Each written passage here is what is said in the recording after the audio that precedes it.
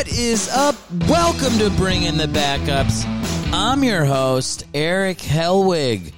How are you guys doing? What a show we have for you today. What I refer to many times on the show as a Valentine's Day show, even though that was 2 days ago by the time you're listening to this. What can I say? I'm a man of the moment. I recorded it on St. Valentine's Day. And I call it St. Valentine's Day. I try to remember the true spirit of St. Valentine's Day, which is, of course, a man 1,800 years ago getting beheaded. On the show today, we have Liz Mealy, hilarious comic. We're talking Jesse Palmer on the show before Liz comes on. You guys know Jesse Palmer, star of The Bachelor and horrifically inefficient NFL quarterback. Also on the show, roll out the red carpet for my father. Here comes my dad, the moment you've all been waiting for. And we talk about some exciting developments with my merch store, baby. Give me that money. Follow Bring in the Backups on Instagram and on Twitter right now. We're going to have some cool contests coming up very soon. You got to be following us to be a part of that. And don't forget to review this podcast, guys. We get to 200 reviews. I'm going to get my fat ass out to a track and run a 40-yard dash. I'm beating Tom Brady's time. Review that podcast. We got to get to 200. Right now we're at about 110. Listen to this review. I saw this one. My daughter told me about this podcast. She's not much of a sports fan. After listening to several of the podcasts, I asked her where she heard of him. Eric was her improv teacher in NYC. A very obscure topic, but he is funny, very knowledgeable. Where he hit home for me, being from Kentucky and a big Tim Couch fan, he was on spot that Tim Couch got a bad deal in Cleveland on an expansion team and got no protection. Maybe a topic... Oh, this is so long. God. Maybe a topic could be Terry Handratty of Pittsburgh. Don't give me fucking advice on who to have on my show. And backed up Terry Bradshaw. He was always holding a clipboard. More of your wife. Okay, it's not called Bring in the Backups with Eric Helwig and his wife. Okay, it's my show. I should be enough for you.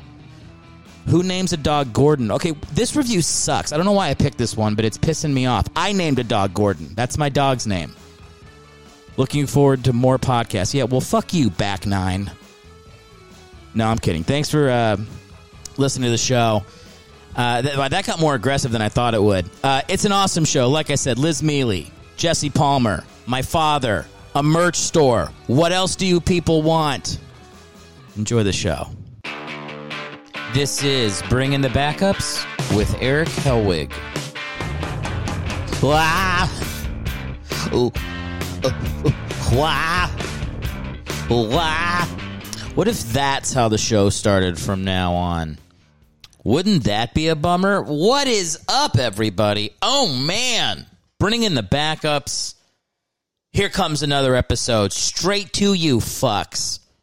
A Valentine's Day episode of Bring in the Valentines. That's the new name of the show. Bring in the heartthrobs.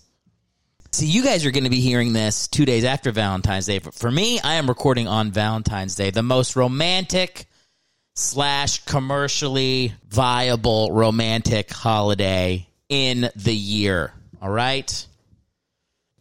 I haven't seen anything advertised for Valentine's Day this year, but that's because we've all been too busy painting with our own poop.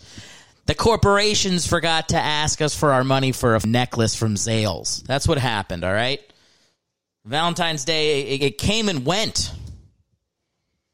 No, I'm kidding. Me and my wife, we have a nice little evening planned for ourselves, okay? That's our Valentine's Day, okay? I'm going to take a shower for the first time in 4 months, run a comb through the locks of hair, use that dandruff shampoo that's been... doesn't look like a mountaintop on my shoulders. I'm going to try to look a little more attractive. We got a little Valentine's Day plan. I hope everybody does. I hope you guys have people in your life. I know I'm not trying to shame anybody. I'm sure single shaming is the newest thing that I can get canceled for. I'm not going to get into cancel culture this show. Am I? No. I don't know. I don't know how people are single. I was a mess when I was a single man, all right? And I was a single man for many years. Just dipping out of toxic relationships. Toxic relationships. I like using words I learned in therapy. Was doing that for a long time. And then I found the woman of my dreams. I settled down, got a little healthier, started going to the old therapy. I did. Therapy made a big difference in my life, in my relationship. I actually went back to therapy yesterday. I hadn't been going for a couple months. I said maybe I didn't need it. Yeah, it turns out, I don't know if you've been listening to the podcast, I've been slowly spiraling into oblivion. I guess I need it, huh? Now's a good time to have a therapist. I hate virtual therapy because I'm like, yeah, you know who I really trust all my deepest, darkest secrets and regrets with? Google. I'd love Google to know everything I've ever done that I'm ashamed of. Every thought I have. Yeah, I'd love to just put that online and trust their information security. I actually got stood up by my therapist. This was like a week ago. Last Saturday, I was supposed to have a therapy date. New therapist. First thing, didn't show up. What about my fear of abandonment? I don't have abandonment. I have other things. It just made me pissed off. And then I had to tell my therapist I was pissed off. You got to do that. You can't pretend like you're not pissed off. I told the therapist. I sent him an email. I was like, this is bullshit. Do I get a free therapy session? 2 for 1. Bonus hour of crying about my father saying I don't want to be him. That's what it is. And by the way, my father, funny I should mention him. He makes a little appearance on the show today because when I recorded some of my bits a few months ago, I was living in his house. So guess who comes into the show today? Old Daddy-O. The guy that I complain about every show, whether I'm mentioning him directly or not, in a way, I'm always complaining about him. My father appears on the show. You won't know his name. I won't tell you his name. I don't trust you with it. But yeah, Dad makes the show. Going back to therapy was good, I can finally talk to her about my celiac disease and not you guys anymore. I'm still processing my celiac disease. This is what I'm going to say because celiac disease gets no respect from anybody. You tell somebody you have celiac disease, they're like, oh, does that mean like you can't have bread? Yeah, that's one thing that it means. It means a lot of things. Like, oh, well, it's a good time to have it. You live in LA, you'll be fine. I'm like, yeah, you know what? On second thought, I have diabetes. Oh my God, really? No, but that's the reaction you should have for celiac. Fuck you. How about that? That's what I want to do. I want to just name a disease that people know better and then just be like, I misspoke. It's celiac, but your reaction was correct. Have to explain to motherfuckers that this is different. What sucks about celiac is you can't have gluten, right? It kills you. But then there's also people that just have gluten-free diets and talk like douchebags and annoy waiters asking how they bread their fucking chicken carbonara. And celiacs get painted in with that.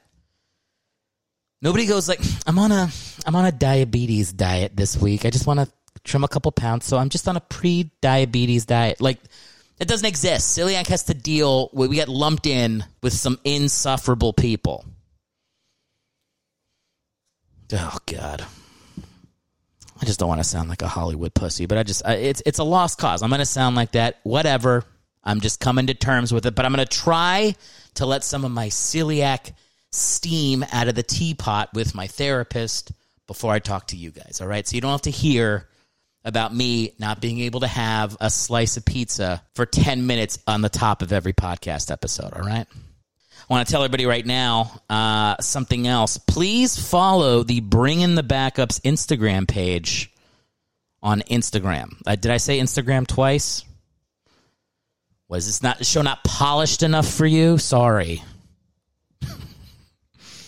Whoo! I'm fired up on Valentine's Day. Again, for you guys, 2 days after Valentine's Day, but I don't want to lie to you. I don't want to pretend like I'm doing this on Tuesday morning at 1:30 before I release the podcast. All right, it's not. Sunday early evening, right before my Valentine's Day plans with the wife. That's when I'm talking. But I want you to follow my social media. For Bringing the Backups on Instagram, it's just the name, Bringing the Backups. On Twitter, it's Backups Pod. Very exciting. What I have shipping to me right now are the first items of merch for this show. Oh, hell yeah. If this was a morning show, I'd have some sort of sound effect with zoo animals, people celebrating. Probably an old man going, fuck yeah, something like that. I didn't plan for this moment. But I have merch coming. straight to you guys, straight to the source. And this merch, I will tell you, by the way, it's pretty cool because I tried out a bunch of different merch, printed on different shirts, and then I'm going to take the ones I like. But the ones I don't like, I'm going to do giveaways on social media. So can I say giveaways? I think I can say that. So follow my Instagram, Bring in the Backups on Instagram. I keep saying it twice. And then Backups Pod on Twitter, and then we're going to be doing that. Hopefully by the next show, I'll have some cool shit to give you guys.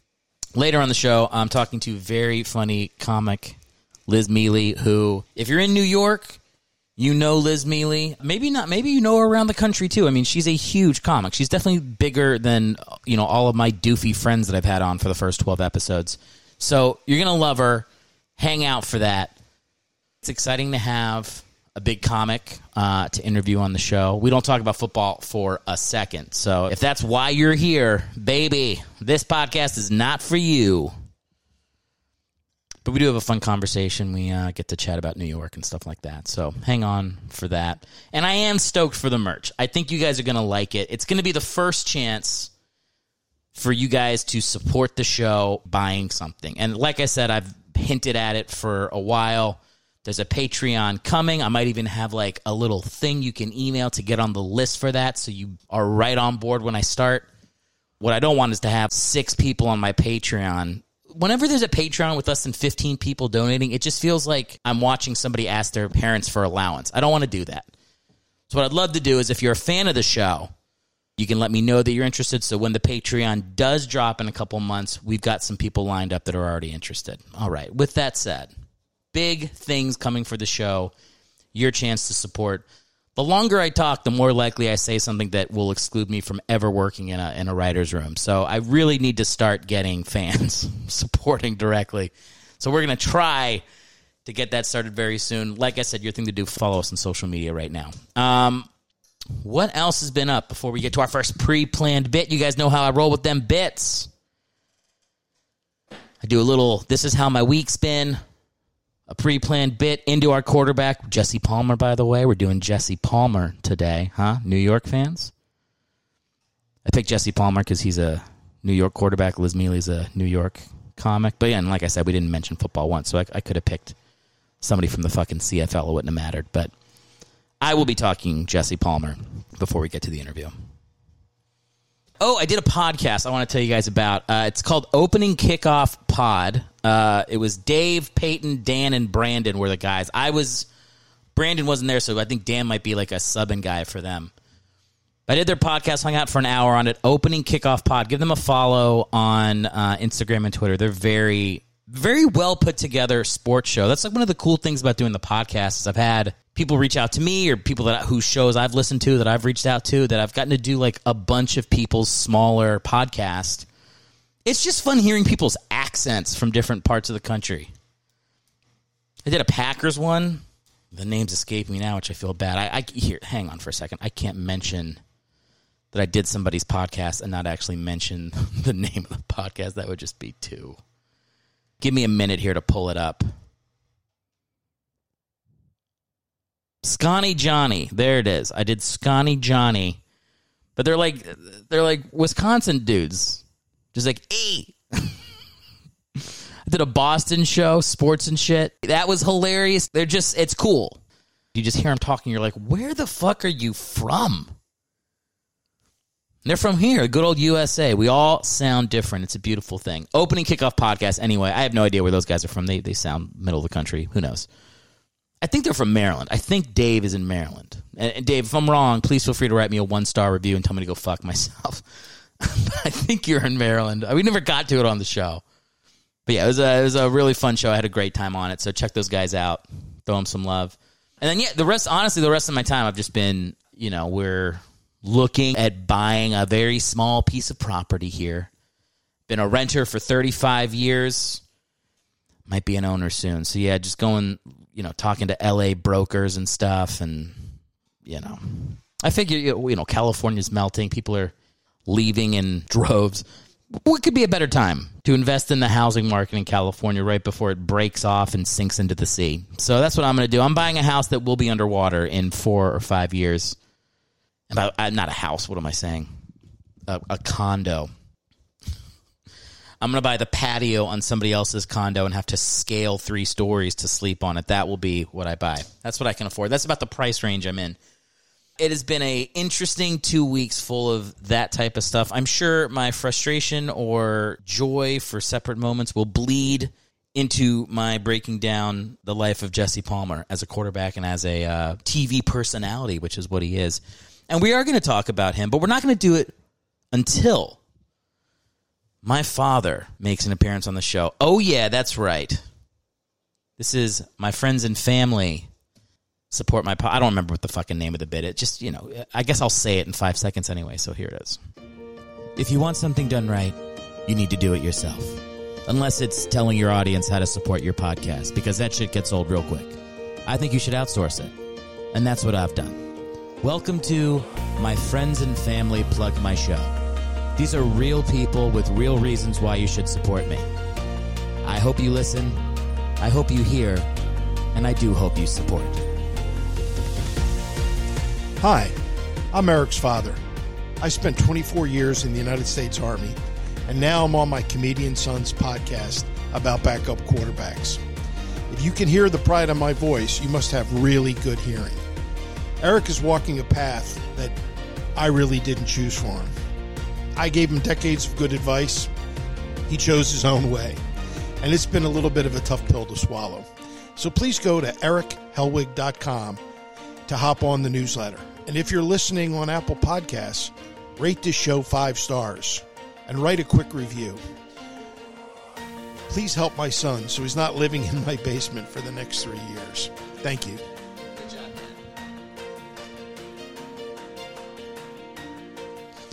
Give it up for my dad, who apparently does not know how to clear his throat before he records something for a podcast. Why does he sound like that? Thank you, Dad. Thank you, Dad. I got into calling him father for a little bit. My wife was like, you need to stop doing that right now or it's over. So he's back to Dad. I think she found something creepy about calling. To me, calling somebody father is funnier. There's that respect that you're giving them, but is it ironic? I don't know. Okay, fine. He's back to Dad. Jesse Palmer. Who knows who Jesse Palmer is, huh? Probably was not a great choice for the podcast. He's famous for what he did after football. He was not good at football, obviously. I mean, I'll go over his lifetime stats here, but he was not great. Although going through his Instagram, you can tell that he really loves football and misses it. He posts a lot of photos of himself back when he was on the Giants. I think he was 2001 to 2004, 2005, if I remember correctly. He was backing them up for the Kerry Collins seasons. Isn't that guy drunk? I can't remember. Who knows? Oh, am I getting sued? Is Kerry Collins coming after bringing the backups? 2, you were going to buy a shirt, and Kerry Collins is going to get 50% of it because I said he was a drunk.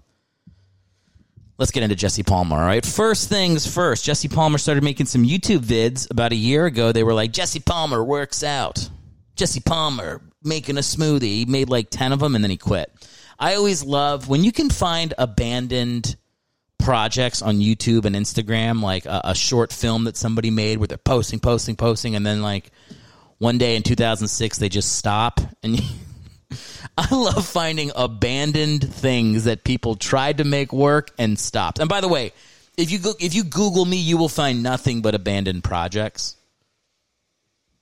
But you can just see they start with like the hope of like this is gonna be the thing. And then, after a couple tries, you're just like, okay, 500 people watched it. I'm done.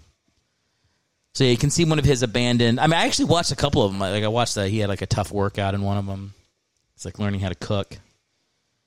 He's a very engaging personality. It didn't work out for him in the YouTube lifestyle, I guess, is what it would be. His YouTube lifestyle thing didn't work out, but I highly recommend checking out. I don't know. I just Googled Jesse Palmer in YouTube and it popped up. So, you'll find it. What else I found? I found out that he was engaged, which is because he went on The Bachelor. So you're like, oh, this is where you find love. Did Jesse Palmer find love in season 5 of The Bachelor? Of course, the answer is fuck no, because those shows are phony, insane, mean-spirited horse shit. So no, he did not. Yeah, no, he like dated her for a month afterwards and broke up. And I don't ever blame the people because it's like they don't let you have your phones. They just get you drunk when you're in this little like destination with like 30 chicks that want to fuck your brains out. You just go insane. You're so love starved that you think that you are in love with someone, but you're not. You're just a rat in a little maze that's being manipulated with 30 pieces of cheese. Like, it's just not healthy. It's not healthy for the chicks when it's 30 dudes. Like, it's just it's insane, and we watch it like it's fun.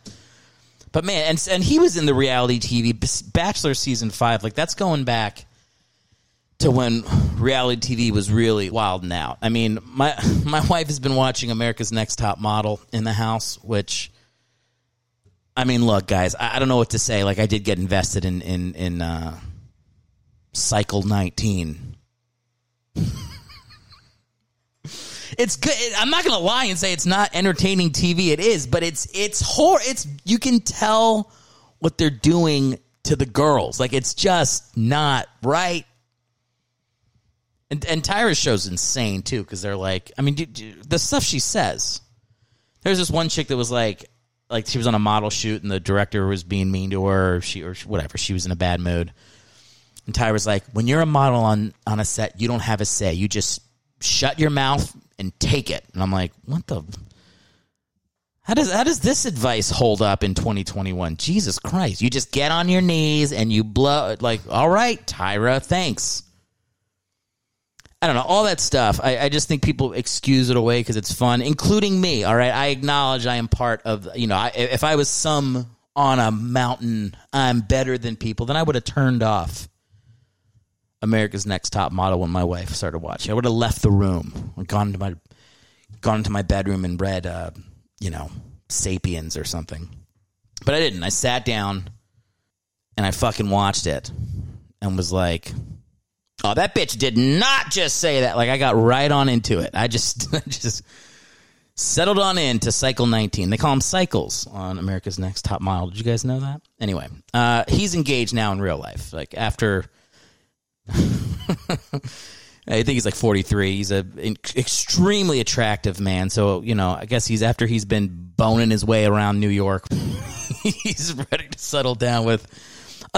seems like a very nice lady that he's with. They seem very happy on their Instagram. Who knows? It could be insanely abused. She could be kicking the shit out of him, but they seem happy. I'm happy for him. Like, I'm happy for anybody who finds a good relationship.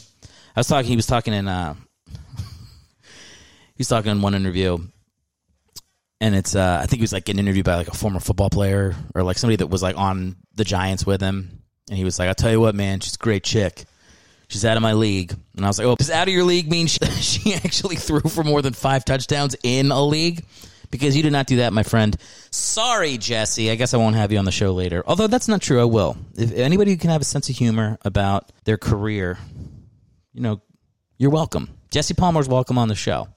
He would be a famous person to get on the show. I mean, anybody that comes on this show has to be willing to let it be the end of anything else they'd ever do. So it'll be a while until I book one of those guys.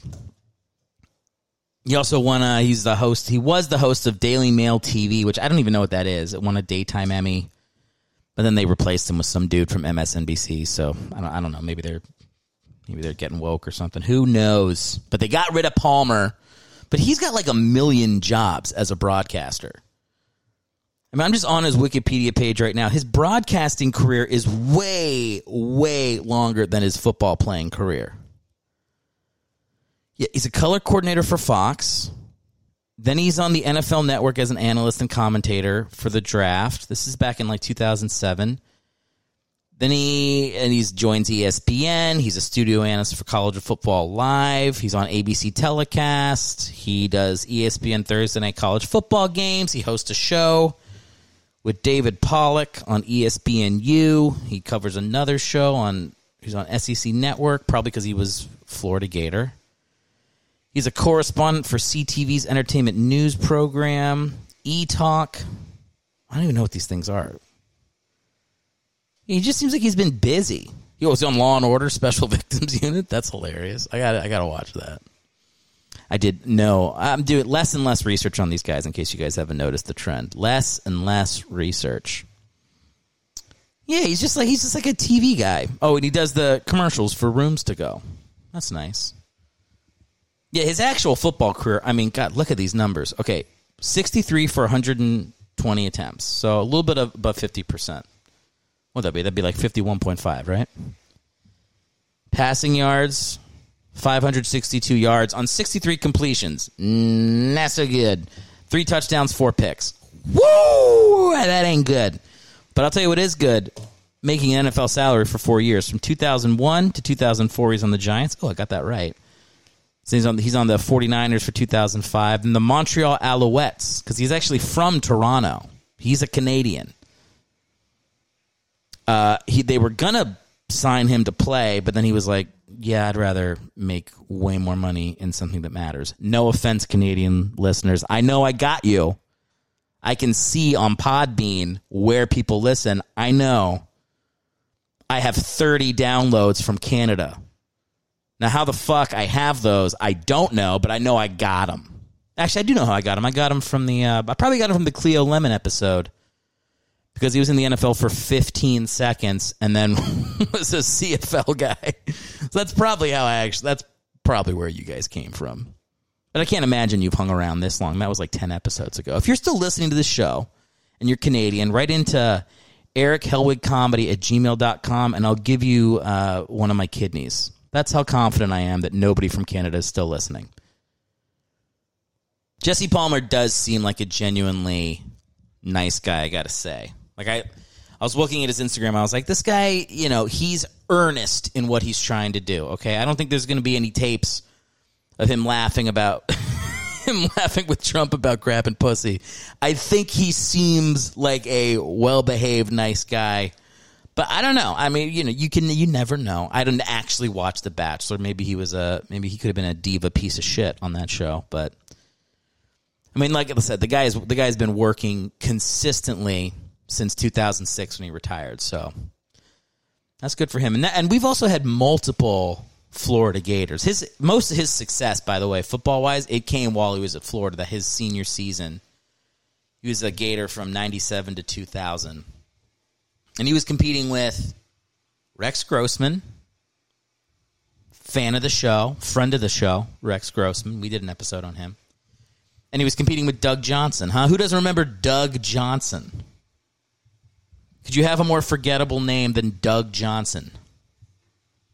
Maybe Doug Dougson. The name Doug, it really puts you in the fucking when I disappear, no one will remember me category. Doug Johnson, honestly, Doug Johnson might have a little trip coming on this show as well.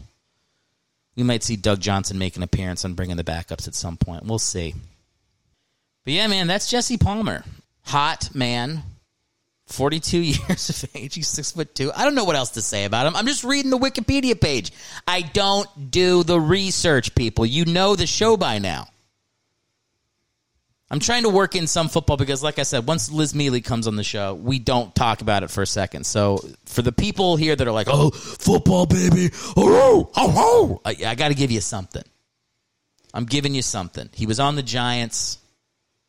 I mean, would they go to the Super Bowl in 2000? I can't remember if they were 2000 or 2001. I want to say they were 2000. That was the Ravens Super Bowl where they just got smashed. That Ray Lewis in his prime defense. Every time he stops a running back, the pile up gets up and the running back's been stabbed, and Ray Lewis is like, I don't know who did it. That's a defense you do not want to face. Is the defense where somebody that Ray Lewis knew was stabbing the running back at the bottom of the pile. You don't want to fuck with that. Yeah, I don't know if I think he might have come on the season after. And I think he might be setting some sort of history with his Canadian heritage in the NFL. I think I read something about that. Here it is. Palmer was the second Canadian after Mark Rippon. Oh, man, you remember Mark Rippon from the old Washington? Do I say it? The old Washington team of football players, no way related to Native Americans. Yeah, Rippon was the first Canadian player, and then Palmer was the second.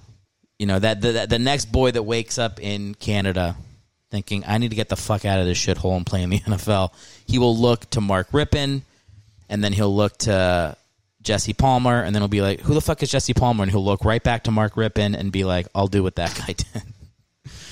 Or maybe if he's like, I want to go to the NFL and hold the clipboard for 4 years and then host a couple rose ceremonies for The Bachelor, maybe that guy will look at Jesse Palmer. I mean, what you got to do with Jesse Palmer is, like, he's a good example of, like, whatever door opens, you got to walk through it, all right? I'm sure Bob Saget didn't picture himself when he was a regular at the Comedy Store, like, having a sitcom for 12 years with a bunch of kids. But it's like, what are you going to do?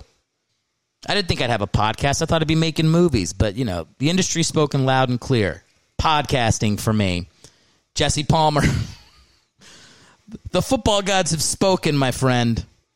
Enjoy the Food Network for the last 60 years of your life.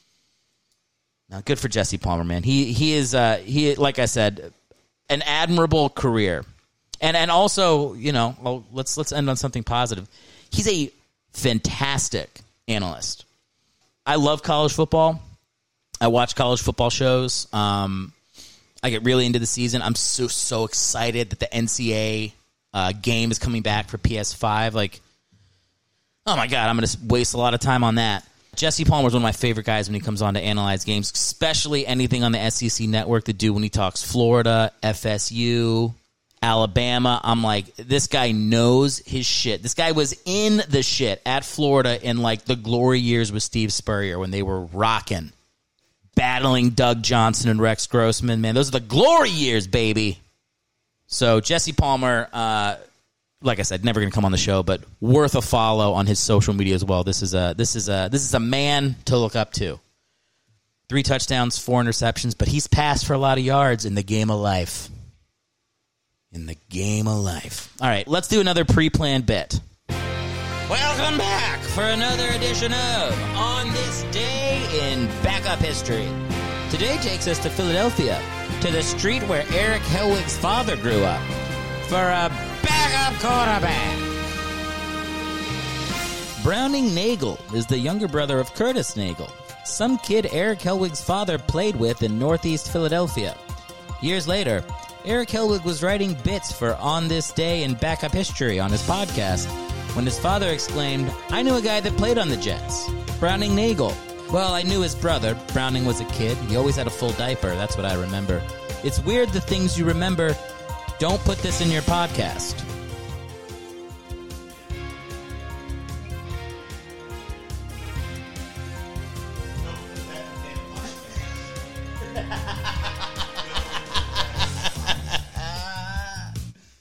No, that's not going in. Good.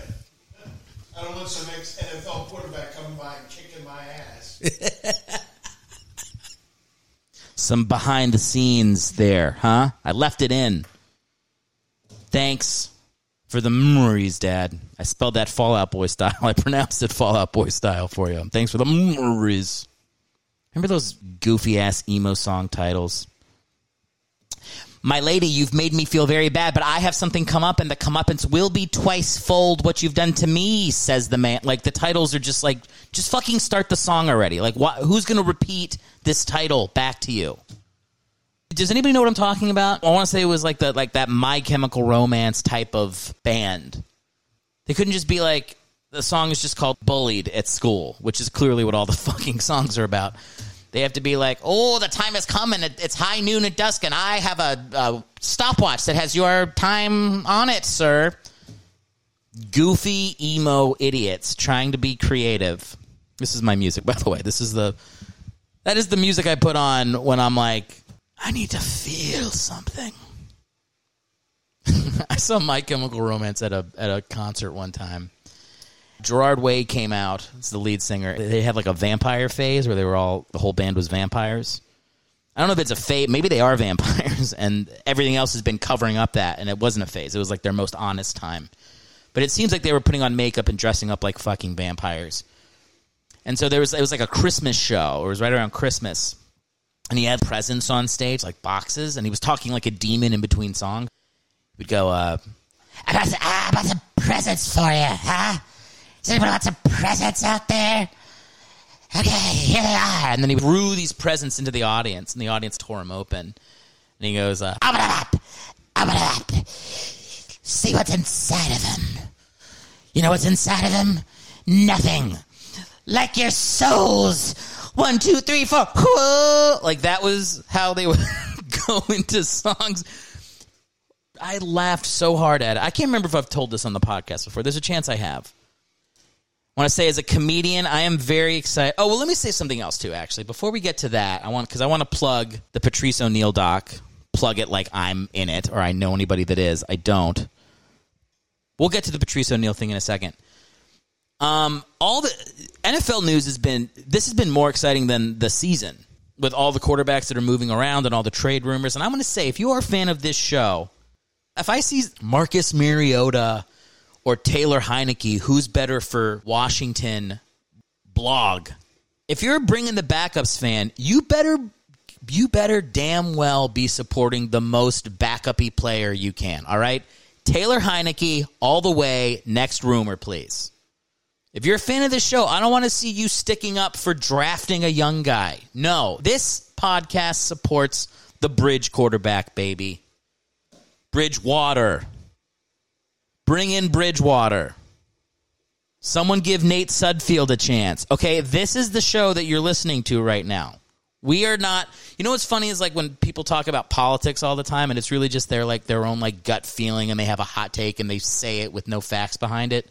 But then you listen to sports shows and they're like being nerds about like what kind of trade you should get. And like, oh, they could really trade up for an extra 3 picks. And it's like, you know, you're supposed to be a fan about sports. That's where it's fun to be uneducated. And then you're supposed to be a boring fact wonk when it comes to politics, so we're all dealing in facts. But we have it reversed.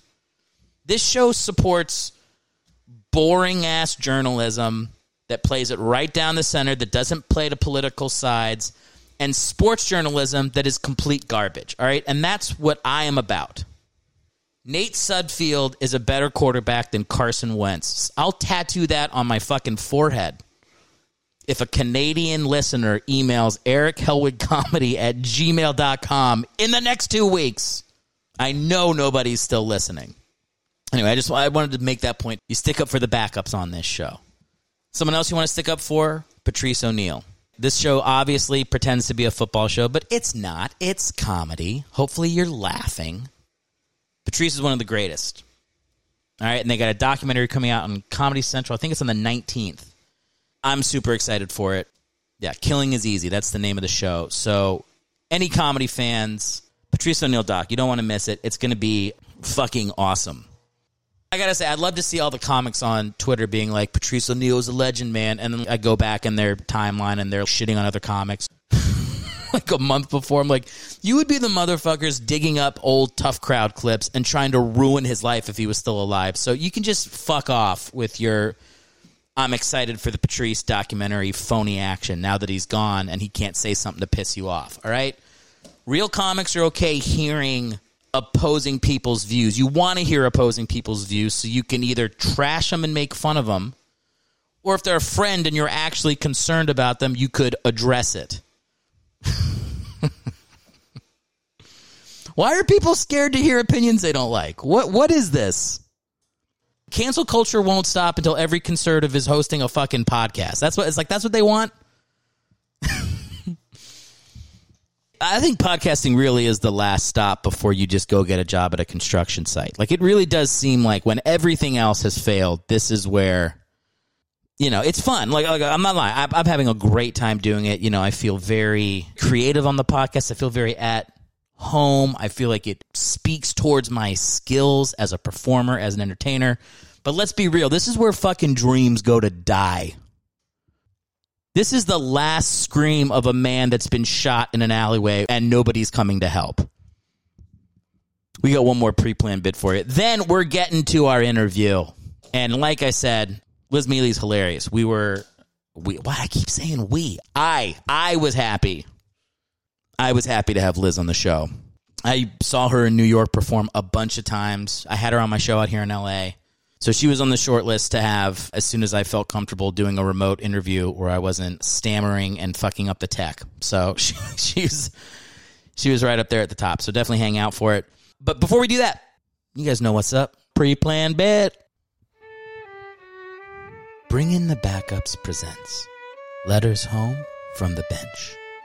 October 14th, 1996. Craig Erickson writes, My sweet Gregory, to be a hushed homosexual in the NFL is a bleak campaign in one's own mind. I oft muse upon a conjectural claim. Would I be starting caliber if I wasn't harboring fictions of the heart? Nights are abominable in the heat. The humid Miami air forges sweat that beads on my forehead and evaporates into oblivion, not unlike this meridional metropolis melting into the sea. Hopefully, one day, there will be gay football players. Maybe an all-gay team like the Hawaii Rainbow Warriors. I only assume they're an all-gay team based on the name. Maybe the Packers. It feels like we have options if we want to go the all-gay team route. Gregory, the day we reunite colors my dreams. Forever yours, Craig. Liz Mealy is a comedian. She has a free YouTube special right now, Self-Help Me. You can check out on YouTube. YouTube.com/Liz Mealy, LIZMIELE. She also has a book coming out, Why Cats Are Assholes. That's going to be available on March 16th. And a weekly podcast called Two Non-Doctors. Follow her on YouTube. Hit her up on Instagram, just at Liz Mealy. She is hilarious. We had a great time interviewing her, so enjoy.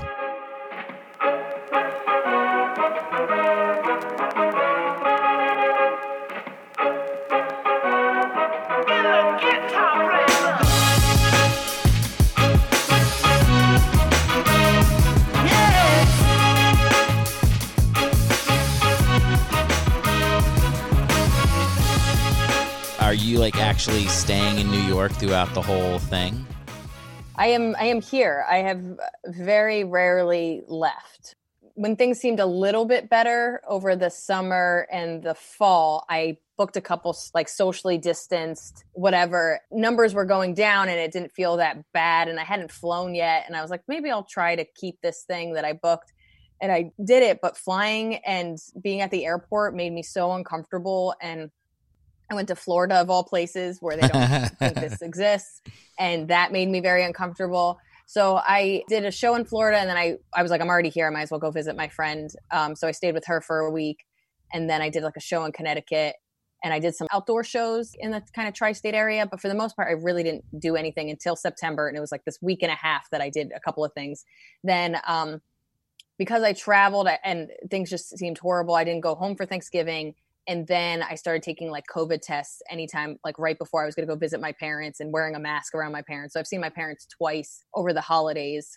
And then I'm actually going to go see my parents again next week. So I'm going to get a COVID test, go visit my parents. And then I'm actually like, I'm not doing anything. And my friend was like, do you want to come back to Florida? And she's like a friend. She's been my friend since I was 10. And we try to see each other once a year. And like, it would work with like, she travels for work and I travel for work. And sometimes we would find somewhere, but this is going to be the third time I've seen her in like a year. And this is like, what are we, 10 again? Like, this is crazy. But I kind of was like, everything that I'm doing, I can do at your place.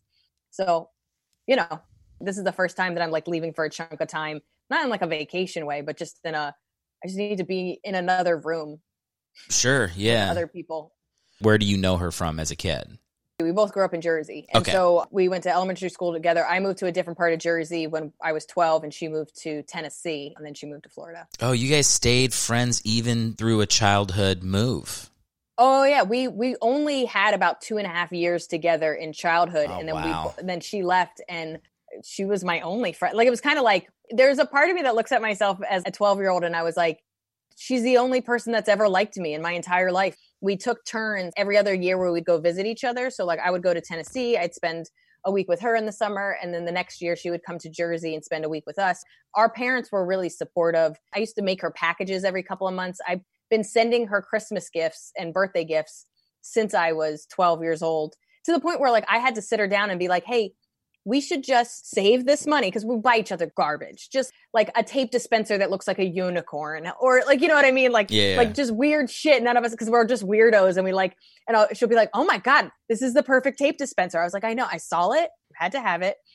We just buy each other junk. And I was like, we should stop buying each other junk. We don't need any more junk. Like, look at us. We decorate like runaway teenagers. Like, we don't need any more junk. Why don't we save our money and go on like a little mini vacation? Like, we'll go do a long weekend somewhere. Or, you know, she has her friends from Tennessee that she no longer sees. I was like, okay, maybe me and your friend Jackie in Tennessee. Like, we could all have like a little girls weekend. Like, so we had that conversation, and then she's like, I bought you something. And then I'm like, well, now I have to buy you something. Like, we just like, we're just annoying girl. But like, I am very proud of the fact that we've been friends for 25 years, and most of it has been long distance. I'm jealous of that. So I was a military brat. I moved every 2 years up until high school. And I've literally tried to Google people that I was friends with in Louisiana when I was 8. And I feel embarrassed going into the Google type bar being like, John Ryan, Louisiana. Like, that's going to show any, like the kid that I was a friend with is going to pop up. So like, and then they're also all like, your face changes. So you're like looking at a dude and you're like, is he the one that sat in the corner that always wore too much blue? Is that? I'm like, I thought it was a white guy. Yeah.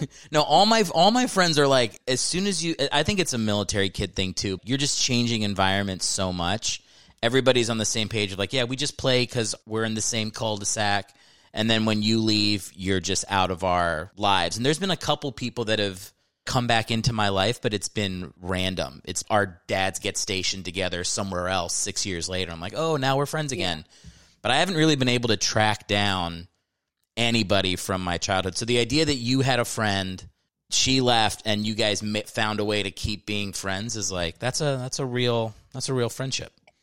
And she wasn't a military brat, but her stepdad did move a lot. So she like went to different parts of Tennessee. I think she went to 4 different high schools for her 4 years in high school. She also had a hard time making friends. And I think we have the same anxious attachment, but we both were chasers when it comes to like making friends and boyfriends and stuff. But she makes me laugh because she's a liberal person living in the South. So she'll see like a Hillary bumper sticker. She like follows people and like leaves messages. Hi, I live here. If you want to be friends, I have an 8-year-old and a 10-year-old. Like, there's not one person that's met my friend Danny that doesn't love her, but she's had that lifestyle of never being in one place and always kind of being this odd man out in certain states and cities and stuff. But I do think the fact that we were weirdos that didn't have any friends, that we were like, I choose you and we're going to make this work. Like, yeah, like, well, it's that idea of like friends with everyone, friends with no one. You can charm anybody in a moment, but then like to maintain a friendship, you either disconnect and don't make any effort, or you make too much effort, like leaving notes on people's windshields. Yeah. So it's like I feel that like it's definitely, like I said, it's nice that she had, even with all that moving, had a friend that she kept the whole time. And you, for me, I was in a new school every year until high school started. That's insane. When you're in the moment as a kid, you're not like, oh God, I really miss my friend from like you just live. You're like, oh, this is what life is like. And then I start dating my wife, and she has like a hometown in Long Island where she's from. And we go back and she's like, oh yeah, this is the diner where I used to go with my friends. And there's photos of them playing Little League soccer together.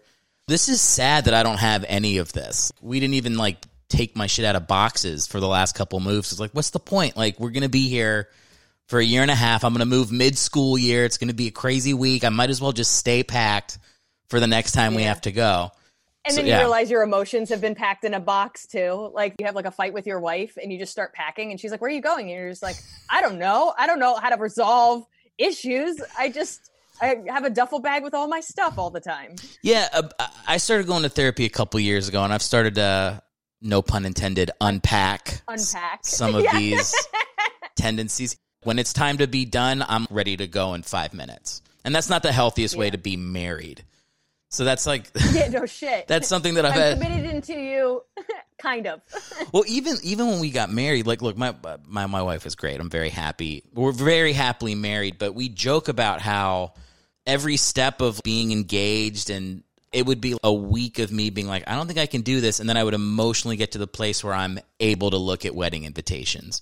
And then the next thing that we have to do, the next benchmark to hit before the wedding, I'm like, I don't know. And then we get there right as it's about to happen. Also, my parents got divorced when I was in high school, so that's there too. Yeah. You're like, couldn't you have done it at a different time so I could have stayed in one place? Like, the times I've gotten divorced was elementary school, not fucking high school when I can just move out and have my own. Oh my God. Yeah, I wish never. life on no one. Yeah, well, even like we live in LA now. We were in New York for years. I believe we met in New York, but I remember hanging out with you after I moved to LA. But Okay. now we live in LA, and it's being out here is very suburban feeling compared to New York.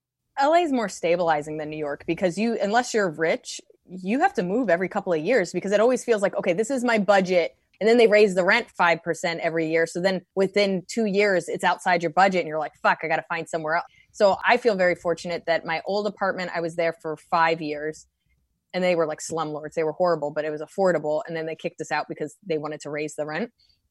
And then I found this new place and I've been here for 6 years and it was a 10-minute walk away. So I've been in the same neighborhood for 11 years. That's like most people, that's like crazy because you're always trying to like find a place that you can afford. And I think it might change a little bit. That's the one nice thing about COVID is so many people have left. This would be the perfect time to move in the sense that you might actually get something nice and affordable because that was never an option before. Yeah, your experience doesn't feel very New York in that like I feel like every 2 years I was getting kicked out of a place or the rent was going up or something. But that's great. I mean, I think you need, because you've been in New York, you said you're from Jersey, so you've been in that area your whole life. I've been in New York 17 years, I think. Oh my God. Yeah. I'm exhausted just hearing it. I was there for 11 years and I got out. Do you remember the end of the first Mission Impossible where the helicopter blade stops 3 inches from his neck at the very end? Like, that's how I escaped New York. I was like, I'm about to quit everything in my life unless I go somewhere else. Like, I had like a week of shelf life left in doing comedy. But yeah, 17 years is a while to be in the grind of trying not to die in the city. Yeah, it is. I mean, I feel fortunate, except for this year. I've traveled a lot of it. So it's not like I was stuck in a box. Like I don't feel like I had that, the way people kind of make New York sound depressing and sad, where it's just like you go in the subway, you go to your job, which is in a cubicle, and then you go to your little home, which is also a box. And it just becomes this little like rat race. I never felt that way. First of all, because I was always doing two things. I was either doing some kind of, dead end job plus comedy, and I was always outside of the house. Or when I started doing comedy full time, I was constantly traveling. So I was at a place where I was gone 2 to 5 days a week. So I live here, but do I? It's your home base. I bought a new bed. I had a bed since I was 21. So I had this bed for like over almost 15 years. And I hated it. I hated it when I got it. It was on sale and I was like, it's on sale. And the bed frame, clearly the mattress is fine. But this bed frame, I hated it since day one. And I finally was like, I'm 35 years old. I'm buying a bed. Like, I'm fucking buying a bed. And I researched it for months, but it costs money. And I was like, whatever. I work. Like, I'm like, I don't know. I just couldn't get myself around buying this big purchase when my bed works. There was nothing wrong with it. I just hated it. I hated it. Well, you're only there a third of your life. So yeah. And I hated it. And so finally I was like, and it just took up too much room. And I hate it. So I do all this research. I find my magical bed. And I buy it February 25th. I was leaving for a European tour from like the 28th to most of March. I was supposed to be gone in Europe. So I'm like, why the fuck did I buy a bed before I'm going to be gone for a month and a half? And then my tour schedule, I had a whole 2020 tour where I was gone almost every weekend. And I was like, why did I feel like that was an important purchase? Like, who the fuck cares? And then, if things get canceled, I've been here and I'm like, best purchase I've ever made. It's also like I shouldn't have spent the money because clearly I needed the money, but I love my bed. Well, well, this is a thing that, like, if I was still in New York, I've been out here for 2.5 years, I would be so on the same page of like, who cares about the bed? Just like, it's a bed, it works, the mattress is there, you just sleep on it. Once you move to, I think anywhere not New York, it's crazy to not have a nice bed. I think it's just in New York, you're so about your mission in life. Whatever you're there to do something. Like for us, comedy, but for other people, maybe you're trying to destroy the world with banking. I don't know. Whatever reason people move there. So like you don't have as much time for like the frilly things in life. You're barely in your apartment anyway. When you're sleeping, you're thinking about the shit you have to do the next day, or a guy that tried to stab you on the way into your building. You're busy. As soon as you move to LA, you're like, I need a nice bed. We should get one of those nice couches. What are those couches that the U shape? I definitely like forest. We need more plants. Yes, you just become weak. You become so much weaker when you leave New York. So like when I hear you talking, I'm like, it's just weird. My wife had a bed that she was sleeping in when we started dating, and it was it was like a bed for a child. Like all it was missing was the race car outline that you would have slept in if you were 6. And she had it for like a couple years. And I remember like sleeping, I would literally sleep like on my side with my hand on the windowsill. But it just never occurred to us to get a nicer bed. It's functional. If it's functional, it's functional. Barely functional. I think you actually said it too when you were like, it's a difference between, because I still have like a day job, and I obviously was working bullshit jobs in New York while doing comedy. That's the part that gets tiresome. It's like anything in life. There's trade-offs. You know, you live in the best city in the world, but you sleep in a shitty bed for 12 years and you don't think about it. I thought about it most days. Oh, you did? Okay. Just like that's always your last thought before you go to sleep. Have you ever thought about living somewhere else, or you feel like New York is the home base for you until it's time to shake hands with death? Probably the latter. I wanted to phrase that the most depressing way I could possibly say. I will die in this bed. I had moments where I was like, I'm going to move to LA in the sense, but it was always running away from a breakup or running away from this industry that I felt was ignoring me. So it was always like a threat.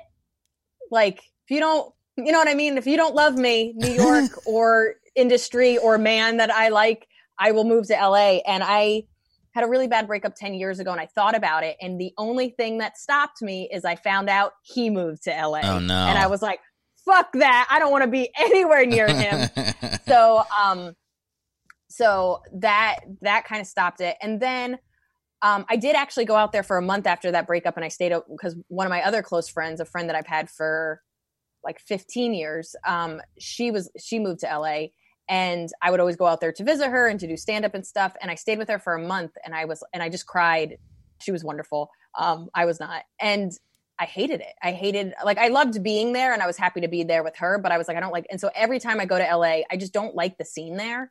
Mm-hmm. And all my other girlfriends that are here, we've all taken times where we spent time in LA for work or whatever.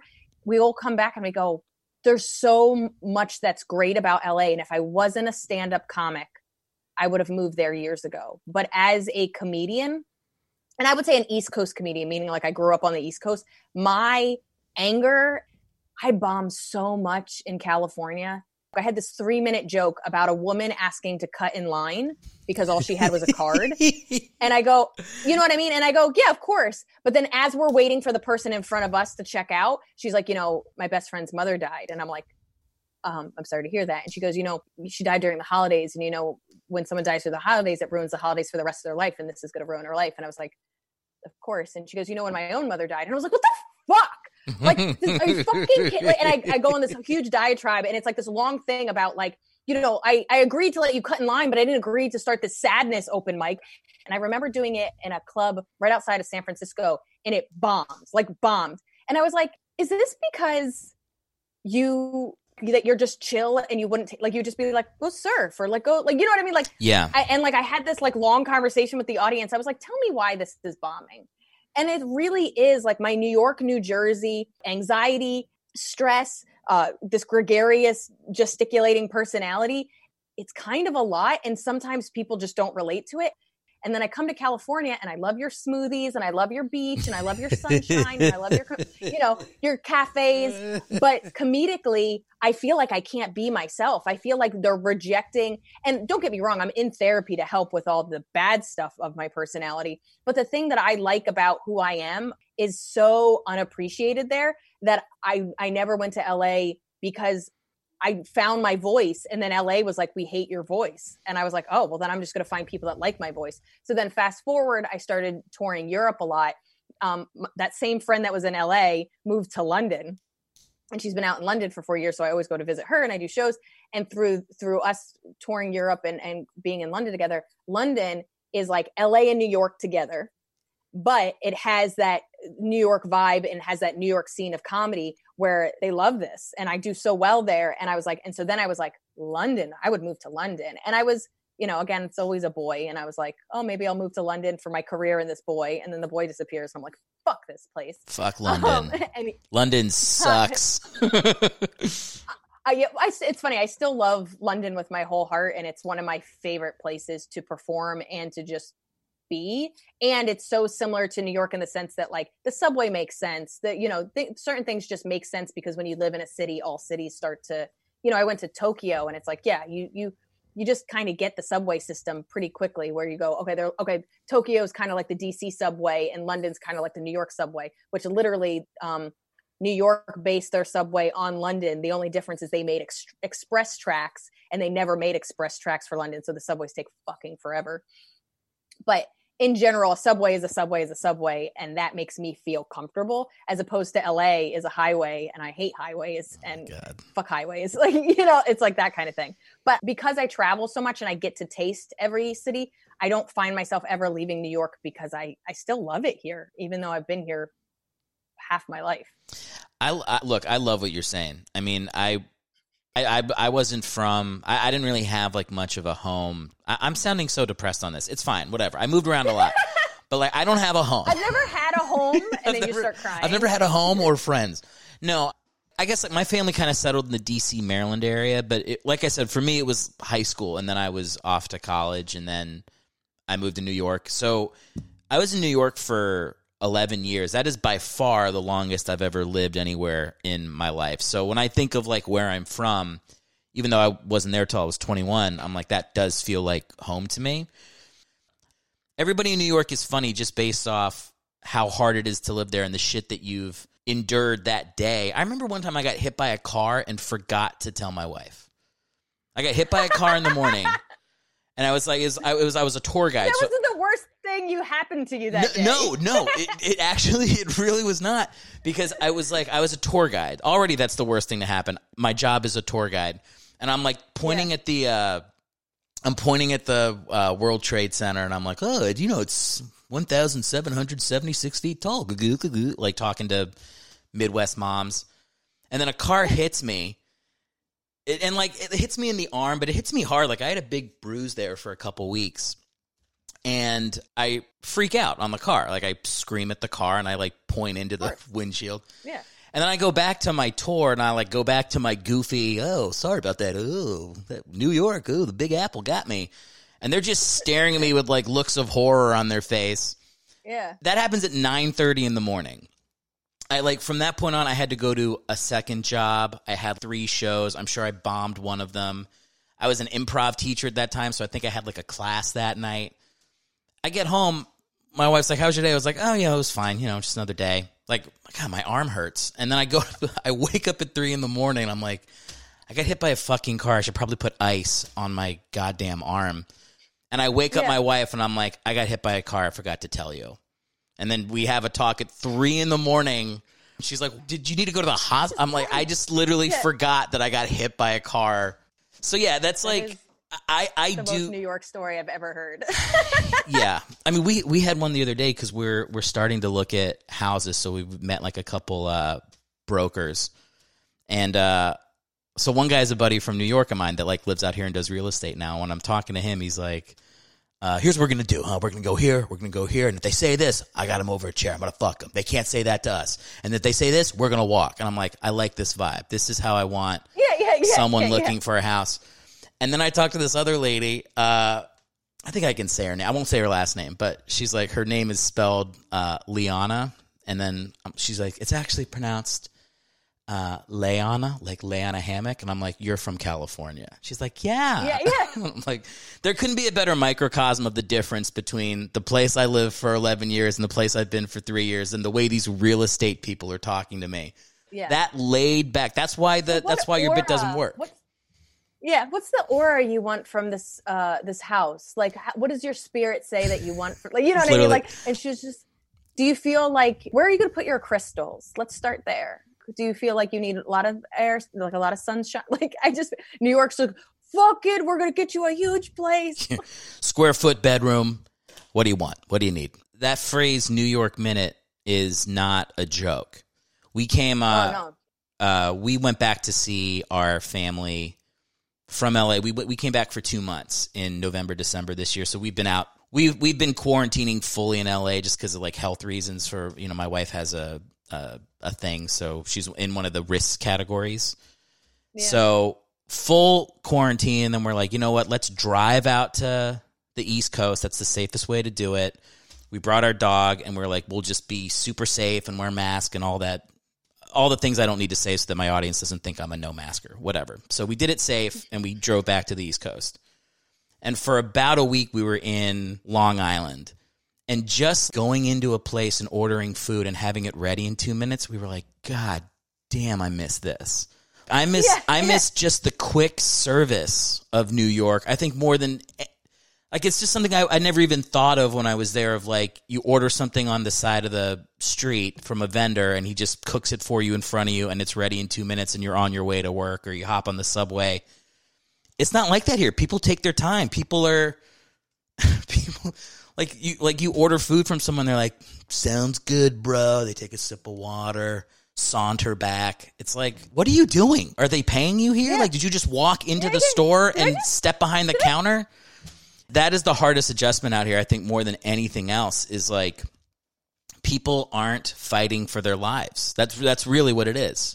You'll appreciate the story. I was in London, and you know how the subway system is. Like, you miss a train and you're fucked. You're late to what you're going to. Yeah. So London doesn't work that way. Like, they have trains like every 2 minutes, as opposed to New York. Your best case is every 10 minutes. And oftentimes, especially late at night, it could be like every 30 minutes. And I've been abandoned by trains that just never show up.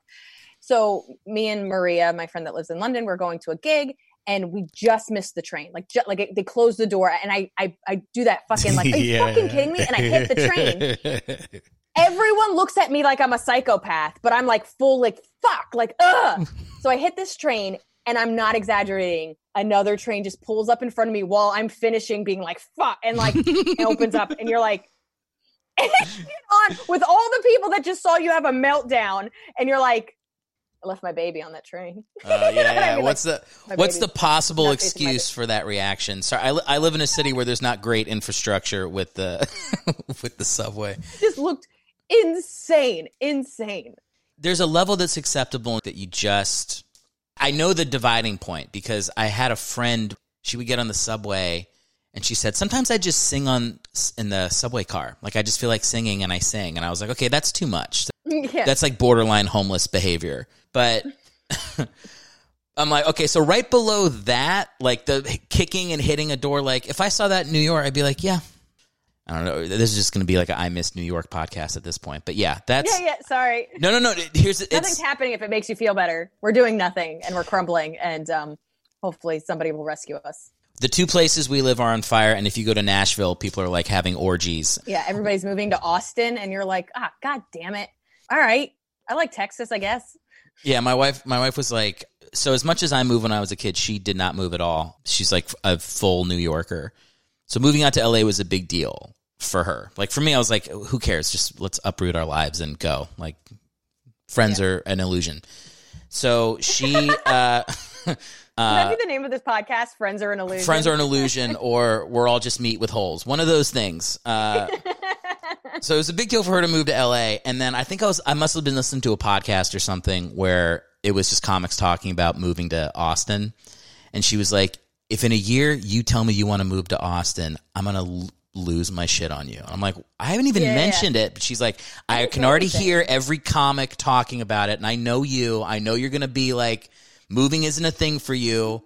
And then like the more she told me how worried she was about me wanting to move to Austin, I was like, maybe I do want to move to Austin. Like she's selling it in being mad at me about how nice it sounds. I know it's a great place. I know it's cheaper. There's no property tax. Like you're like, it sounds like they're building a lovely comedy community there. You'd have a ton of spots, probably easier to travel from the middle of the country. I already know you're thinking it. And I'm like, nah, you're making it harder on yourself by selling it as well as you are. I was looking at these properties are actually kind of really nice, but... Yeah, we can only afford a condo in Tarzana in LA, but in Austin, we have a mini mansion. We have a pool. And somebody cleaning the pool for us daily. No, being here is definitely highlighted in a good way and a bad way. Like, she works in the industry, so it's like she's in writer's rooms, so it's good for her to be in LA, and I've gotten cool stuff since I've been out here too. There is something to be said for being plugged into the network of people that are making decisions like that. Obviously, COVID is not that I could be anywhere right now, but in non-COVID times, like, so that's what can be said. That's nice for LA, and we got a dog. I think what are we doing with comedy? We're trying to connect. Like, I think I felt really alone and really like a freak most of my life, and any person or community that made me feel less of a freak, I was drawn to. And in general, you know, I think that's why I glom onto friends. Like, if you talk to me about friendship, it's like 25 years, 20 years, 15 years. Like, you know what I mean? I'm like, God help you if I grab you. You can't go anywhere. You're going to get some crazy text messages. But in general, I think the comedy community, both watching it when I was a teenager and then, you know, being a part of it, and then now, you know, it being, I don't want to say my identity. I've actually worked really hard to not make comedy my identity, but it is, we'll say a large personality trait is that I joke all the time and I don't take anything seriously. But I do find that if the whole point of becoming a comedian is to find your people and to connect with people and have your perspective and ideas validated, it is hard to be anywhere physically in a space around a certain group of people or wherever where your ideas aren't connecting, whether that's being a laugh or somebody thinking you're too aggressive or somebody thinking you're weird or whatever. And I think I've spent my whole life surrounding myself with people that either appreciate my weird or don't think I'm weird at all. And I think that's why I've survived New York City for 17 years, is because it's the only place that doesn't make me feel too much. I don't feel crazy here. I feel actually like one of the normal ones. The amount of people that tell me I'm well adjusted, and it makes me laugh. And they're like, why are you laughing? And I was like, because you put me anywhere else and I am the craziest person in a room. But in New York City, I'm Buddha on the mountaintop. Like, how is that possible? And I think that's where my survival here has come, is that it's always made me feel not even just less alone because there's so many people, but like in my heart, less alone. I've had a lot of people like tell me I'm yelling when I don't realize I'm yelling in LA. Like, that's the best way to say it. Like, I'm not yelling. When you were getting into comedy, did you feel like you clicked with other comics right away, or did it take a while? So my story's a little difficult because I was 16 years old. So I really stood out. Like, I don't look my age now, and I definitely didn't look my age when I was 16. So I was really young. I was really like determined and stuff like that. So of course everybody is so much older than me. So I don't feel like people were really, there's tons of awful stories. I could give you tons of awful stories, but the people that were good to me were really good to me and treated me like a little sister and looked out for me. And those are like lifelong friends and people I still am grateful for. But like clicking with people took until I was probably in my early 20s and starting to make a name for myself in my community. And I was starting to be more at the age of other comedians starting. So, you know, I met my friend Maria, who I've talked about, when I was 21. Carmen Lynch is a really good friend of mine. I think I met her when I was like 23, although she was at the second show I've ever did.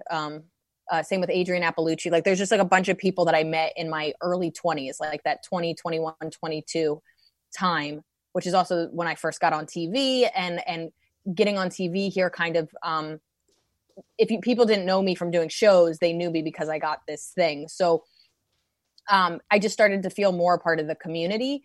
And then by being more a part of the community, I saw different, because as a female comic, it's a slightly better now, but as a female comic, you're never on a show with another female comic. So it's really hard to make female comic friends. And like, I made guy comic friends and I had tons of guy comic friends, but I don't think I really started to feel like I could completely be myself until I started making other female comic friends, because our path is so much harder and so different that, you know, I found myself, like, I was really close with Baron Vaughn. Like, he was one of my first like good comedy friends in my early 20s. And I would complain to him and he'd be like, well, just do this. And I'm like, that's not an option, Baron. Like, you know what I mean? Like, you would find this kind of being like, are you fucking crazy? So I had friends, but it wasn't until I started to have a little bit of a community here was when I started to, and like I had to fight to see like I've always said, I'm never going to be on a show. It's a little bit different now, but like I was never on a show with Carmen or Maria or Adrian. We would have to be like, hey, where are you tonight? Okay, well, I'm going to be at Stand Up New York. Well, I'm going to be at New York Comedy Club. Hey, in between, do you want to go get coffee? Oh, yeah. And we had to make an effort, as opposed to guys, they would just be in green rooms together. They never even had to make an effort to be friends.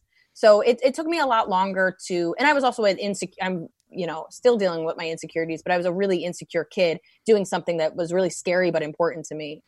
I think it's hard for people to understand what it's like to be in a field that's where there's just not a lot of your gender in that field.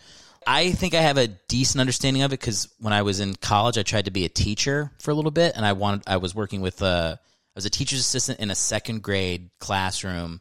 The entire school, it was like me as a teacher's assistant, kind of going from classroom to classroom, and like 12 black women, and that was like the faculty there. And when we were all talking, I would just be like, I have nothing to add to the conversation. They kind of have their own thing going, and like once in a while they'd look over at me and, it's good that you're here. I'm like, sure. Nobody's being mean. You'll appreciate this. I remember this so clearly. This was like 12 years ago, and I wanted to work in Tennessee because my friend was there. So I went to Nate Bargatze, who was a friend of mine, and I was like, hey, how do I get into Zanies at in Tennessee and I think it's Nashville, because I want to work there so I can see my friend.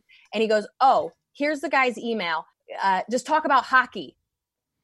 And I was like, Nate, I don't know anything about, I know even less about hockey than I do about football. And I don't know anything about football. I was like, why can I send him a tape? Like what? And I can't tell you how many times, like I'm sitting at a table, I'm in a green room, and like, I zone out where I'm like, it'd be like if somebody was talking about how you twist your hair as a black woman to make it look a certain way. And you're like, I would use that shea butter. That's a great shea it's butter. A good like, shea butter. What do you say? So they're just like Tom Brady. And I was like, I like Tom. It's a short name. You can remember it. Like, what am I adding to it? So it was like the same kind of thing that like my guy friends would make recommendations to how to get more work that I was like, what? Yeah. What am I going to mail him a puck? What do I do? What does talk about hockey mean? You just be like, hockey's like cold soccer, and then you never work at... That's the subject line to my email. Exactly. Liz, I know you got to go. Thank you for doing my show. I really appreciate it. And it was a pleasure chatting. Thanks, dude. I appreciate it. Yeah. And this is awesome. I enjoyed bitching the whole time. Talk to you soon. Yeah, later, buddy. All right, later. Thanks for listening to the show. To hear more Bringing the Backups or help us grow, please subscribe on iTunes or Apple Podcasts and leave a written 5-star review.